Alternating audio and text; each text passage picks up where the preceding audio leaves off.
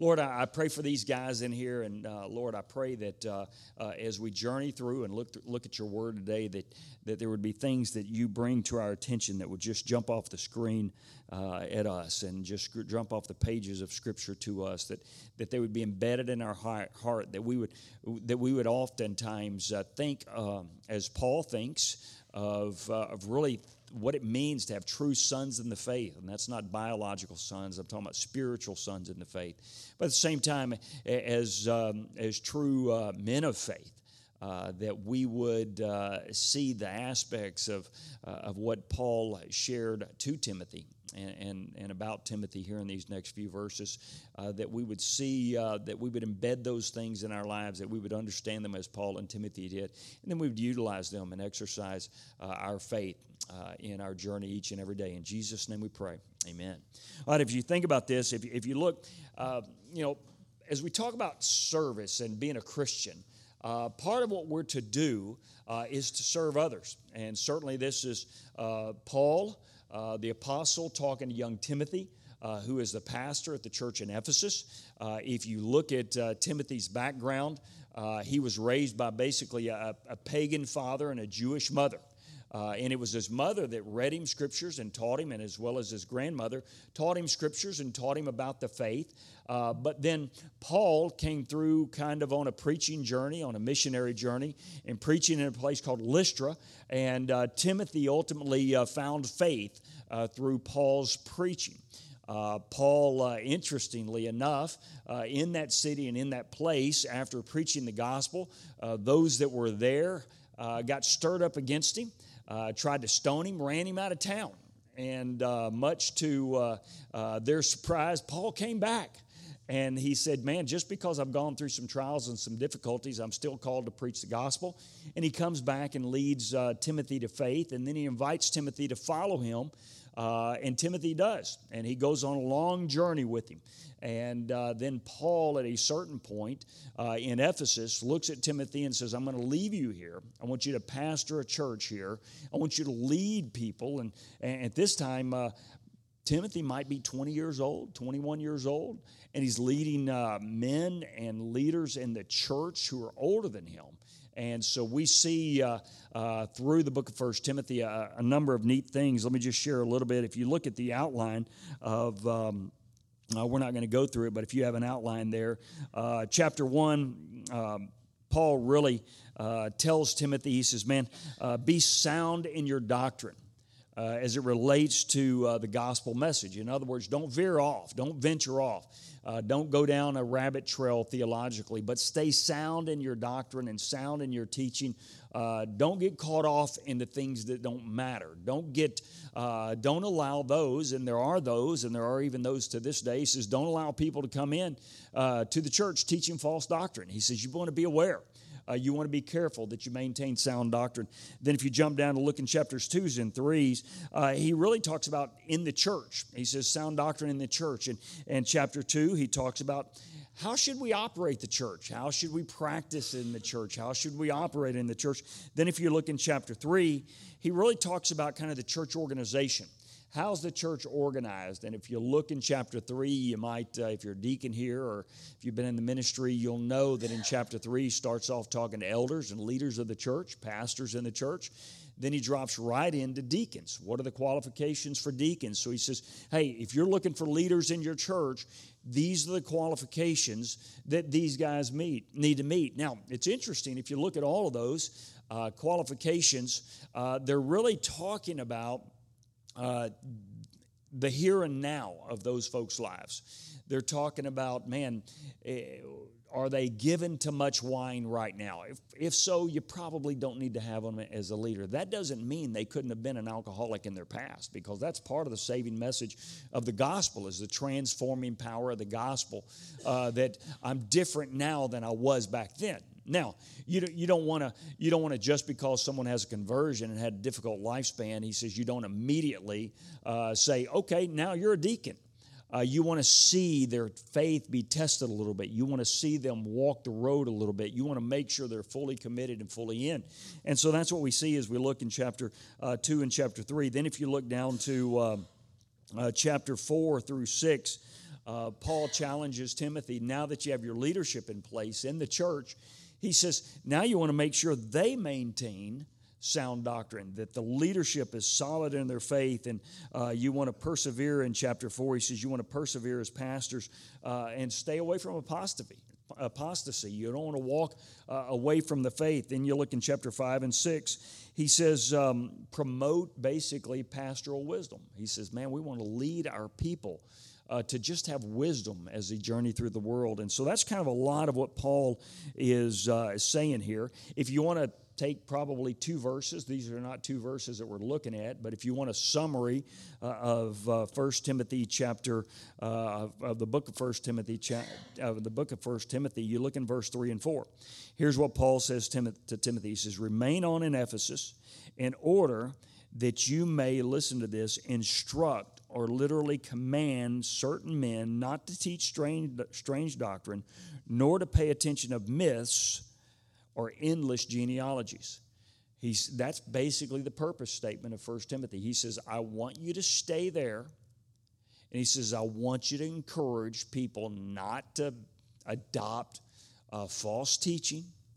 And I want you to get caught up in the myths and legends and genealogies and all of this. Stay there and lead well. So let's look back to these first 2 verses in 1 Timothy chapter 1. He says, Paul, an apostle of Christ Jesus, by the command of God our Savior and our Lord Jesus Christ, who is our hope, to Timothy, my true son in the faith, grace, mercy, and peace from God our Father and Jesus Christ our Lord. Let's look at verse 1. Just break down verse 1. Let me give you 3 thoughts from verse 1 that hopefully you can take and you can look at. Hopefully you already know these in your own life. But notice what he says. Number 1, he uses the phrase God our Savior. God our Savior. He says, Paul, an apostle of Christ Jesus, by the command of God our Savior. If you look through the New Testament, Paul uses that phrase, God our Savior, 6 times. And you can see it in chapter 2, verse 3 of the same book, chapter 4, verse 10. You see it over in Titus chapter 1, verse 3, Titus 2, verse 10, and Titus chapter 3, verse 4. The only other place that idea of God our Savior is found is in Jude 25, the 25th verse in the book of Jude. But then notice he says Savior. It's not used. We say the word Savior a lot, but it's not really used in the New Testament that much. It's just used 24 times in all of the New Testament. But when you put these 2 together, Paul is saying, man, be reminded that God is ultimately the Savior of mankind. Salvation is all from God. It's all about God. And Paul understood this well. If you go back to Acts chapter 9, how many of you remember that he had the vision? Paul had a very dramatic vision in Acts chapter 9, and he saw a risen Savior. He had been persecuting the church. If you look to Galatians chapter 1, if you want to flip over there, look at Galatians chapter 1, verse 13 to 17. Paul is reminding the Galatians of his conversion experience. He was reminding the Galatians there of who he was prior to salvation. Now, what do we know about Paul? He was a Pharisee, right? He was a legalist as to the law. He'll tell you in Philippians chapter 3, you're going to Galatians chapter 1, by the way. He'll tell you in Philippians chapter 3 that as to the law, I was blameless. I was perfect. And he says, I was a persecutor of the church. Now, he shares his testimony, interestingly, a little bit of a different way to the Galatian believers. He really emphasizes his legalism and his legalistic background. Why would he emphasize that? Because that's what the Galatians were struggling with, right? They were struggling with legalism. So look at how Paul shares his testimony, thinking about God our Savior in Galatians chapter 1, verse 13 to 17. He says, for you heard, and we're verse 13 of Galatians chapter 1, he says, you have heard of my former manner of life in Judaism. He's sharing his testimony. He's making the connection point with the Galatian believers. He says, you know my former manner of life in Judaism, how I used to persecute the church of God beyond measure and tried even to destroy it. He says, and I was advancing in Judaism beyond many of my contemporaries among my countrymen. What is he saying? He's saying, when it came to legalism, he goes, dude, I was on the fast track. I was heading to the top. Man, as to the law, I was perfect. He says, listen, Flood warning, Allen, Texas. So he says, hey, listen, as to my other countrymen, he says, I was advancing faster than others.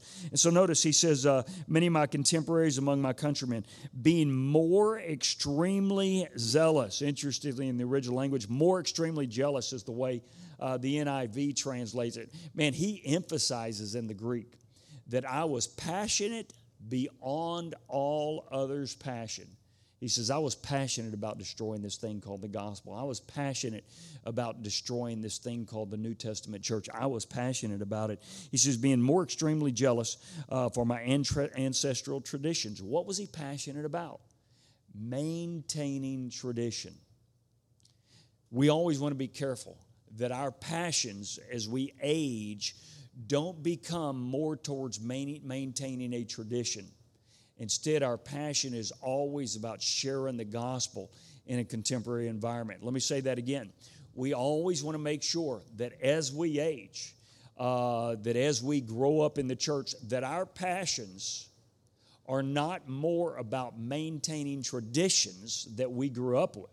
Instead, communicating the gospel of Jesus Christ. How many of you know what I'm talking about? And it's not uncommon.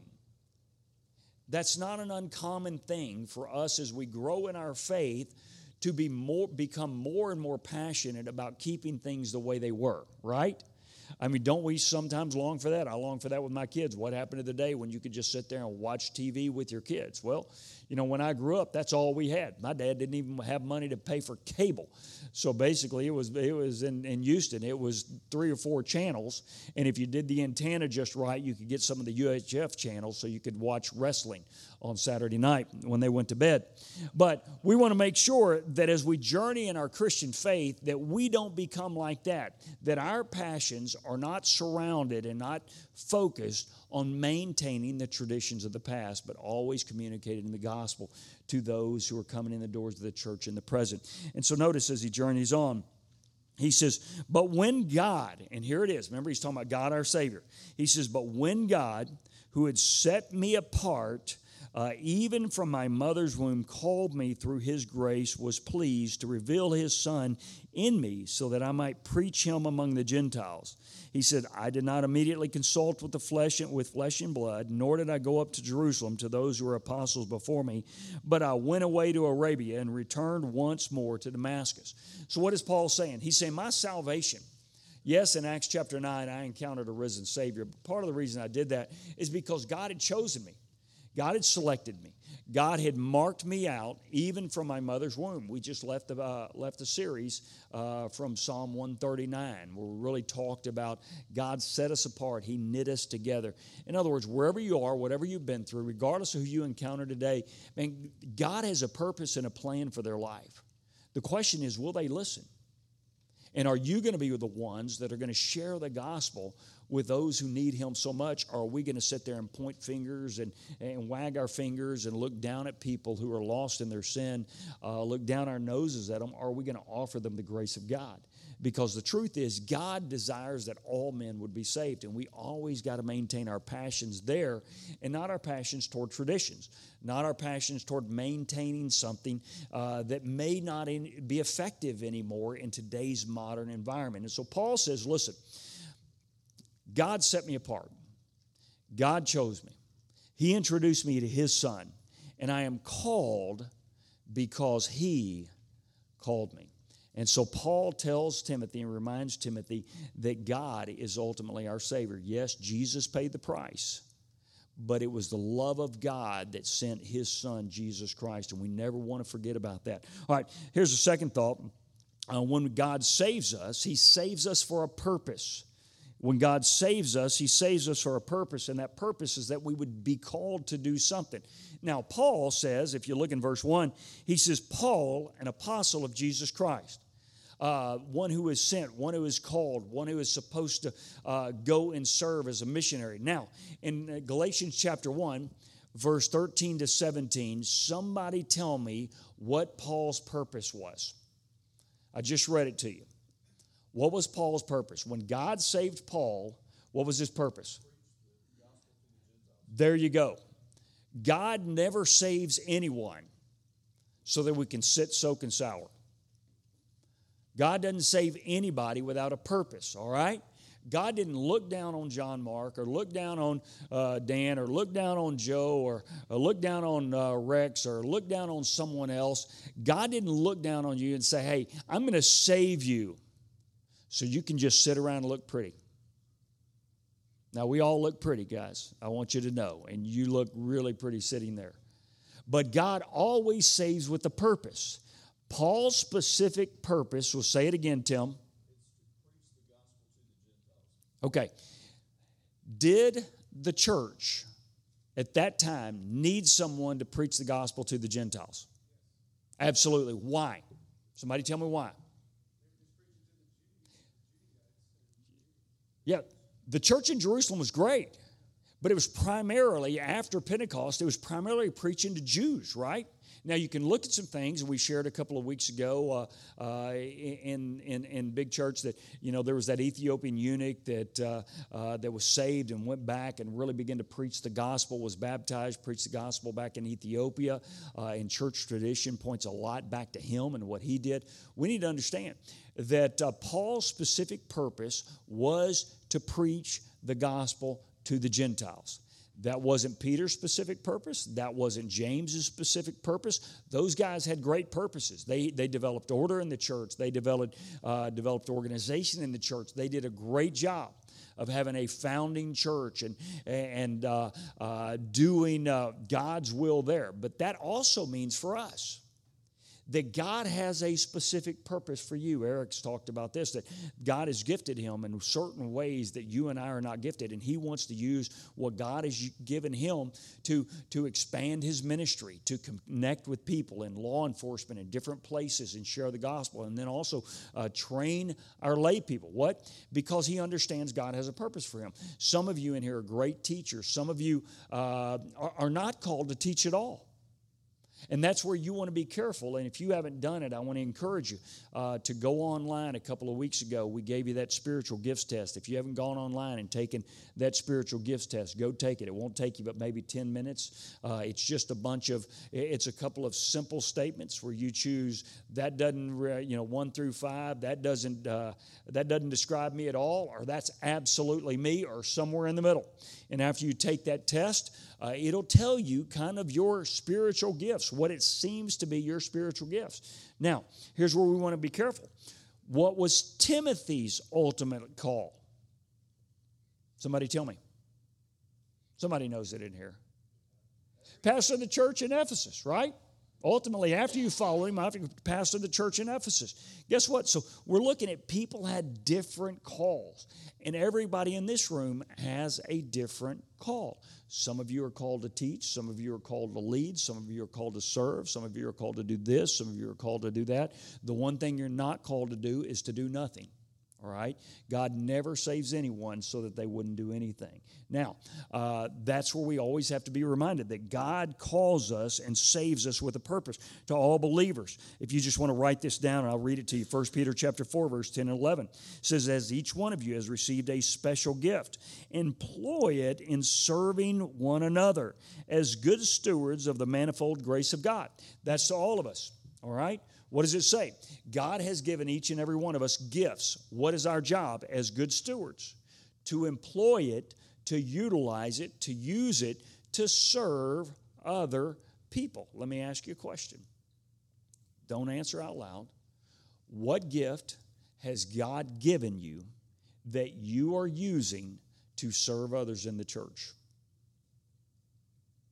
What gift is God giving you that you are using to serve others in the church? What is it? What's your gift? Now, as a good steward, we are supposed to use our gifts to serve people in the church. What kind of steward does that make us if we are not using our gifts to serve others in the church? If a good steward employs their gifts to serve others in the church, what about those who don't serve? You can answer that question. Bad steward. You're a bad steward of the gift that God has given you. Let me ask you a question. How many in here are bad stewards? You can be used, huh? If you didn't hear him, Shane said, are we supposed to answer that one? Are you pleading the fifth back there? Yeah. We all would like to plead the fifth on that. But God doesn't save us without having a purpose for us. Now, the problem is, in our pride, we could sit here and go, well, you know what? I want this head position. Sometimes God saves us just to serve in some place that will never get any recognition. But I know it needs to be done. And it's how God has put me together. And you're never going to be on the stage and get the accolades. You're never going to, man, that's okay. I'll just tell you the difference between me and my wife, and y'all have heard me share. My wife has no desire to ever be on the stage. She doesn't. Once the personnel team from time to time on our 5-year anniversary, 10-year anniversary, 15-year anniversary, 20-year anniversary will bring us up and give us some anniversary gift. And I'll just tell you, my wife hates it. She doesn't hate the gift, just FYI, okay? I'll tell you, she loves the gift. But that's not her. Guess what my wife loves doing? Right down this hall, she teaches a class filled with ladies, most of them who have been through divorces, or their husbands don't come to church with them. That's what my wife loves to do. My wife loves to do what she's done is have a cup of coffee with someone that you'll never know. Some wife that's struggling through. Yeah, Joe.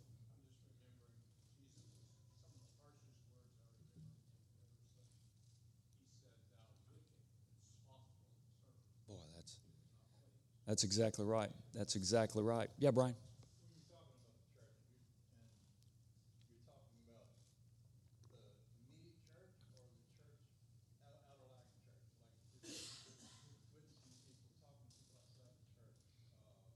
Yeah, I think it would be everything. But in the context, 1 Peter is saying serve one another. The serve one another is talking about other brothers and sisters in Christ, other believers. But yeah, we constantly do things inside and outside the church.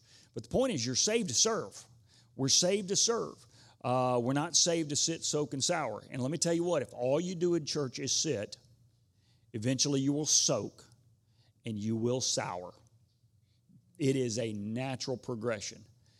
I've learned over the years, some of the most joyous people in the world are those that just serve all the time. Why? Because they know they're imperfect people serving other imperfect people, and they know that guess who the people that sour the most? The ones that sit around and say, you know what? I came on campus and this wasn't right, and this wasn't right, and this wasn't right, and they're not doing this right, but they don't serve. Why? The only thing you can do, all you do is sit, you will soak. And all you can do is soak is you can sour. All right? You're going to sour. So God saves us. God saves us with a purpose. He saves us for service. Now, that was to the church. That was to believers in general. Now, Paul in 1 Timothy chapter 5, verse 17, talks specifically to those in ministry. All right? So there are certain ones that God calls, and he places them in ministry. And he says to the elders, this is 1 Timothy chapter 5, verse 17 and 18, now I've gotten off y'all. All right? Those that are not called into special service, now I'm on me. He says, to the elders who rule well are to be considered worthy of double honor, especially those who work hard at preaching and teaching. For Scripture says, you shall not muzzle an ox while he is threshing. The laborer is worthy of his wages. So what is he saying? He says, to the elders who rule well are to be considered worthy of double honor. Now notice this. The point in this, that also leaves room for those who don't serve well. We should not always just follow someone because they say they've been called by God.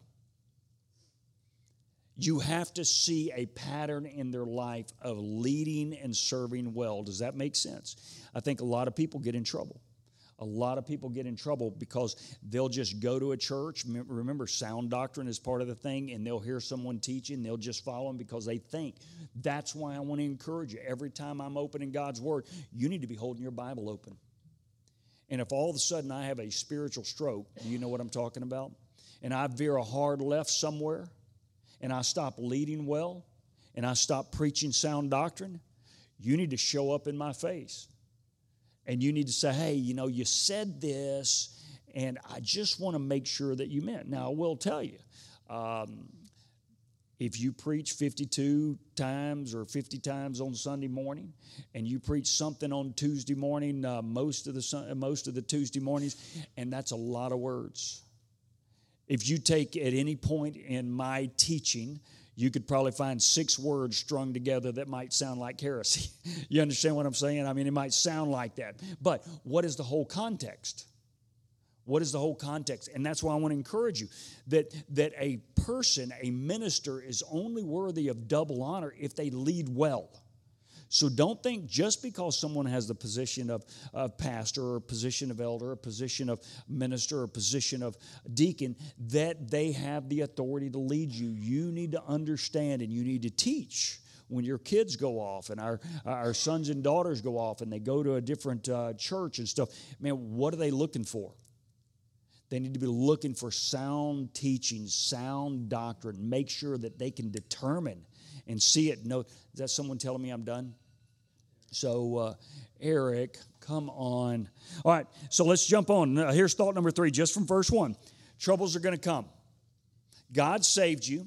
God saved you with a purpose. God saved you with a purpose, but it's not always going to be easy. It's not always going to be easy. As you thinking through, he says, Christ Jesus, look at the latter part of verse 1, is our hope. Why do we need hope? Because we live in a world filled with despair, right? God saved us.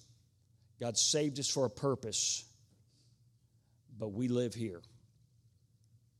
We live in a society, a world in need of duct tape. You think about the grief those parents are struggling with in Parkland, Florida. You think about the grief of the brotherhood of police officers in Richardson still dealing with loss. The widows that we've seen around the nation who have lost their husbands in law enforcement. You think about the loss just a couple of weeks ago of one of our 20-year-old girls that grew up here, the grief and the loss. Man, we need to understand that we live in a world filled with sin and hardship and difficulty. I'm saved with a purpose. But let me tell you what, we live in a world filled with trouble. And the only place and the only power to overcome this difficult, discouraging world is understanding the hope that we have in Jesus, right? That's why Jesus said to the disciples in John chapter 14, let not your heart be troubled. Believe in God, believe also in me. In my Father's house are many dwelling places. If it were not so, I would have told you. He says, if I go to prepare a place for you, I'll come again someday to receive you to myself, that where I am, there you may be also. What about a little further over in John chapter 16? Jesus said what? He said, peace I leave with you. What's the next phrase? Somebody knows it. My peace I give to you. Now keep going. There it is. Not as the world gives to you. Good, Joe. My peace I give to you, my peace I leave to you, not as the world gives to you. Let me tell you what, this world will not give you peace. Let me tell you what, if you didn't know this, at some point, the market is going to fall apart again. If I could tell you when, I would be writing a book and be a billionaire. But it's going to. And it's never going to happen at a convenient time. And it's not going to tell you, hey, by the way, get your money out of the market on X day before it falls apart. Guess what? Everybody in this room, someday your health is going to fall apart. Have y'all noticed that? I'm not an actuary, but the statistical chance of you dying is pretty high. How many of you know that? I mean, it's like almost 100%. There's been one that's come back for a long time. You say, well, Lazarus, yeah, but he died again. So here, let me just tell you, if your hope is built in this world, you're going to be let down. And Paul is telling Timothy, there are going to be days when Jesus is your only hope. When the world falls apart, your family falls apart, your job falls apart, your health falls apart, your finances fall apart, guess what? Jesus doesn't fall apart. And if we will continue to look for him for hope, he'll give us strength. I love what Isaiah said in Isaiah chapter 40, verse 29. He says, do you not know, have you not heard, that the Lord our God is everlasting? He is the creator of the ends of the earth. God never grows tired or weary, and his understanding no one can fathom. He gives strength to the weary and increases power to the weak. I love this idea. His understanding no one can fathom. Anybody in here ever said, God, why? I have. I want you to know I'm your pastor. I've been your pastor for a while now. There have been a lot of times I've said, I don't get that one, God. There have actually been a couple of times, you're probably not this way, that I think if God had consulted me before, I could have given him a better path. Anybody ever felt that way? And you're like, God, really, you could have gotten more glory had, right? Isn't that kind of what we think? God, if you would have done this, guess what I would have done for you? And he probably looks at me and he goes, well, I saw what a great steward you were with what you had. Why would I have given you more? Right? And so notice, I love that. He says, man, we can't understand. Man, that means there are going to be times that when we look to Jesus for our hope, that we're not going to understand what's going on. Because this world isn't going to make sense. But God's got it under control, guys. And if you continue, he gives strength to the weary and increases power to the weak. Even youths grow tired and weary, and young men stumble and fail. But those, here's the word, who hope in the Lord will renew their strength. So guess what? If you are tired and you are weary and you are stumbling, if your hope is not in God, if your hope is not in Jesus, you will not get refreshed. I'm going to say that again. If when things fall apart in your world, if you're not looking to Christ for your hope, you will not be encouraged. That's why he says, even youths grow tired and weary, young men stumble, but those who hope in the Lord, where's our hope? Hope in the Lord, they're the ones that will find new strength. They will soar on wings like eagles. They will run and not grow weary. They will walk and never faint. Man, that's where our hope is. Our hope needs to be always fixed on Jesus. All right, so from verse number 1, God saves us. God saves us for a purpose. Our hope has to be in Jesus. Now let's look quickly to verse 2. You ready? Jump down and look at verse 2. It says, to Timothy, my true son in the faith, grace, mercy, and peace from God the Father of our Christ and Christ Jesus our Lord. So let me give you 5 quick thoughts on what it means to be a true son in the faith. And if you're a son in the faith, or if you have a son in the faith, not just a biological son, a son in the faith, let me give you 5 thoughts that you need to teach them. Thought number 1 is this. You need to teach them the true meaning of grace. You need to teach them the true meaning of grace. He said, Timothy, my true son in the faith, grace. Grace is the sweetest sound anybody can hear. It's the greatest thing we can ever hear and understand. Ephesians chapter 2, verse 8 to 10. If you want a true son in the faith, here's what you teach them. For it is by grace you have been saved, through faith. That is not from yourselves. It is a gift of God, not as a result of works, lest no one should boast. Why do men need to teach their true sons in the faith about grace? Because men, we are performance-driven. And the reality of it is, if we are real honest with ourselves, we all still have sin in our lives, struggles in our lives, things that we should be over, things we should be past, right? Anybody ever think that? Should not be beyond this. Should not be beyond this, but I still struggle. What does Paul talk about, man? If you talk about Paul, if I'm here, Paul is way up here. But I love, and Paul in Romans chapter 7 says, I have this battle, this war that's waging on. And if we let our sons and our daughters and those people around us think that salvation comes by our works, they're going to miss out on the sweetest sound they could ever hear, which is grace. And so he says grace, for it is by grace you have been saved, Ephesians chapter 2, verse 8 to 10, for it is by grace you have been saved through faith, that not of yourselves, it is a gift of God, not as a result of works, lest no one should boast. For we are God's handiwork, put us together, knitted us together, created us in our mom's womb, in all of the things that we have, created in Christ Jesus to do what? There it is, to do good works, Grace, work. Grace, work. It's not work to get grace. It's I have grace. Now God has created me and handcrafted me to serve, to do good works, which God prepared in advance for us to do. Here's thought number two. Here's thought number two. Two. You ready? I need to know grace. They need to know mercy. Somebody tell me the difference between grace and mercy. Give it a whirl. Mercy is not getting what you deserve. Okay? Grace is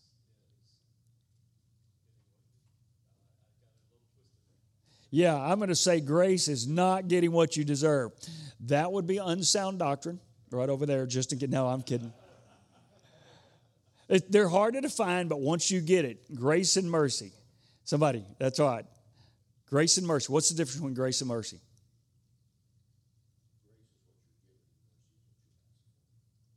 Okay, grace is what you're given. Mercy is what you're asked for. We're journeying towards it. Somebody else.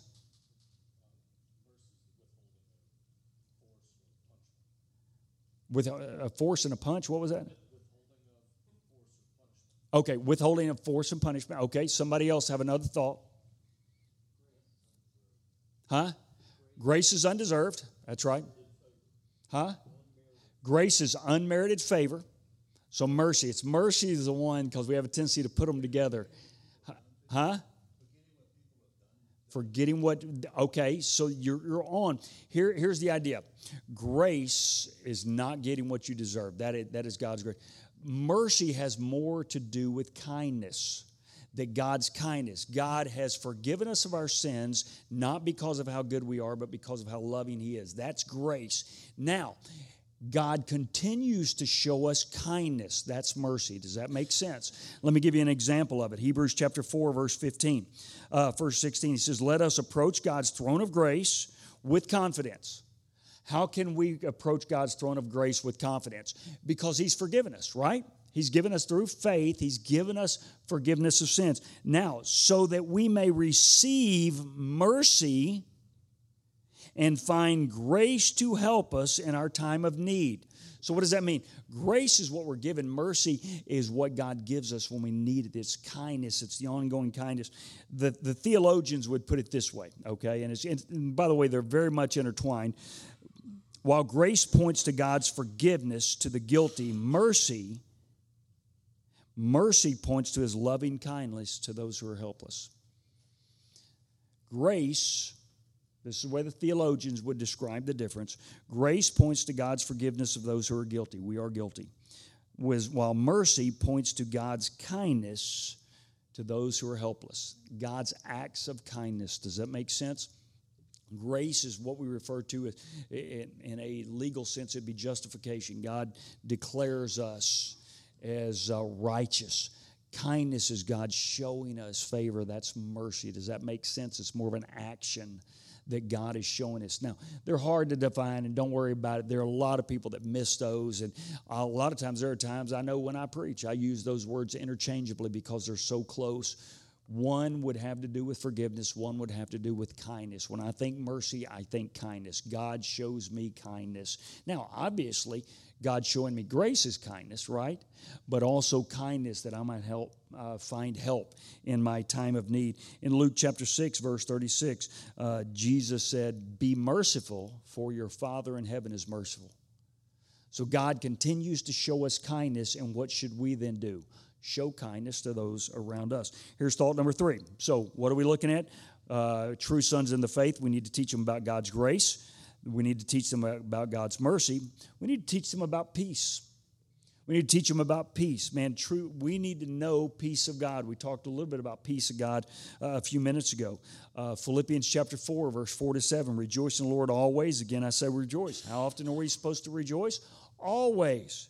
Rejoice and let your gentleness be evident to all, for the Lord is near. Look at verse 6. He says, do not be anxious about anything, but in every situation, by prayer and petition, with thanksgiving, present your requests to God. And the peace of God, there it is, that word peace, which transcends all understanding, will guard your hearts and your minds in Christ Jesus. So, we need to teach them about grace. We need to teach them about God's kindness. We also need to teach people about where they gain peace. They're just like hope. We're not going to gain peace by looking at this world. We're only going to gain peace, true peace in our lives, by looking to God. So when things are tough and things are difficult, what do? We present our petitions to God. When I give it to God and I trust God, then we can think through the idea of, man, God's got it covered. Justin and I were just in an exchange yesterday about what we're going to do post-Easter. And one of the things we're going to do is we're going to lead our people who want to go through, and I'm going to preach it, and they're going to lead it for life groups that want to, a series on prayer. Because when we think about spiritual disciplines, I don't know about you, how many of you would say in here that you are a fantastic prayer? Room full of men. By the way, that wasn't a trick question. That's what I expected. And by the way, let me go ahead and drop my hand down. I am really good at some spiritual disciplines. Reading God's Word, teaching, preaching, being prepared. You ask me to sit down and just pray. Man, you talk about spiritual mental ADD, I'm just all over the place, right? And so we're going to talk about the discipline of praying, becoming better prayers. But part of becoming better prayers is becoming better at listening for answers. Because sometimes we'll pray and we'll see God move. And don't we love that? Hey, God, fix this, and He does. I'm all in on those kind of prayers and fixes. Sometimes we pray and nothing. We love that, don't we? Well, what happens when I pray? What's the answer when I pray and I get nothing? It's not always no. Sometimes it's just not yet. God says, you be faithful to me. And the answer, sometimes the difficult thing is we can't determine always in the mind of God and the heart of God and the will of God whether it's no or not yet. What are we supposed to be doing? Staying faithful. Just to place my petition before God. And how do we do that? Why do we do that? Because when I put it before God and say, God, you're bigger than this problem, it's kind of off my shoulders.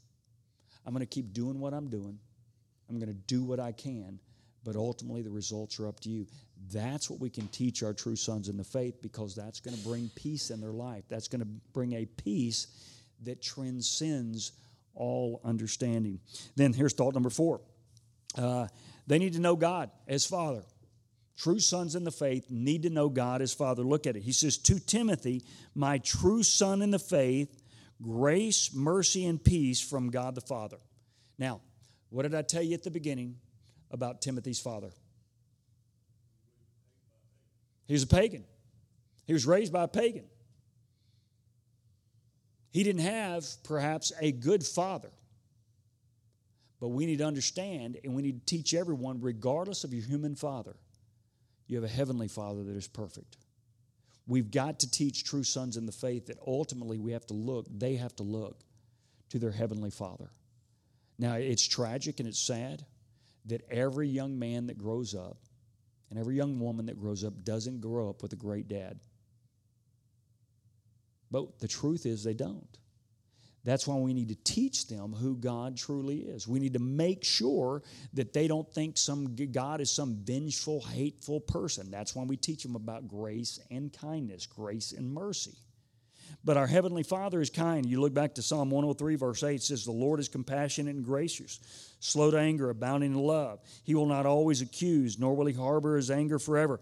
Let me tell you what, a lot of people grew up with the kind of dad that was just bitter and angry all the time. You know what I'm talking about? I mean, he was just walking on eggshells all the time. He says, God the Father's not that way. You screw up last Friday night, He's not still holding it over your head and angry and bitter at you this Thursday night. Man, you go to God, you confess it. Guess what? He's faithful and just to forgive us of all our sinfulness. We need to teach true sons in the faith that God's grace is perfect. He doesn't sit around seething in anger. He does not treat us as our sins deserve or repay us according to our iniquities. Verse 11, Psalm 103 says, for as high as the heavens are above the earth, so great is His love for those who fear Him. As far as the east was from the west, so far He has removed our transgression for us. I love this, verse 13. Here's the Father. As a father has compassion on his children, so the Lord has compassion on those who fear him. So we have to teach our kids about grace. We have to teach them about mercy. We have to teach them about peace. We have to teach them that God is the ultimate Father. Why do I want to teach my kids that God is their ultimate Father?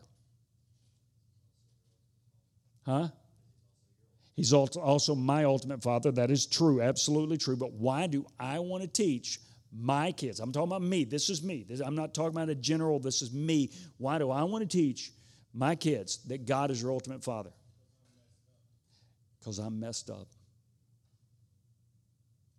Let me tell you what, there have been some times that the pastor of your church for the last few years has walked through his house seething in anger for days. It's happened. It's not who I am generally. And I want you to know, in those couple of days, I didn't come up there on the platform and mention that to y'all. That I hadn't been a great dad the last 48 hours. There have been times I haven't been a great husband. That's why it's real important that I teach my kids, guess what, guys? I'm just doing my best in this world to model what is the best and who is the best. He's your ultimate Father. And when I screw up, and you can point it out, you can look and go, oh, Dad, you got a long way to go. And then the final thought right there. You ready? Here's thought number 5, that they have to know Christ Jesus as Lord. Notice what it says. It says, to Timothy, my true son of faith, grace, mercy, and peace from God the Father and Christ Jesus our Lord.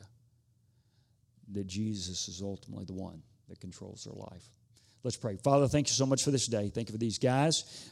Thank you for Paul's testimony and his witness for us and to us and through us. God, let us go out of here living the ideas we've seen today. God saved us for a purpose. Let us live out that purpose. In Jesus' name we pray. Amen.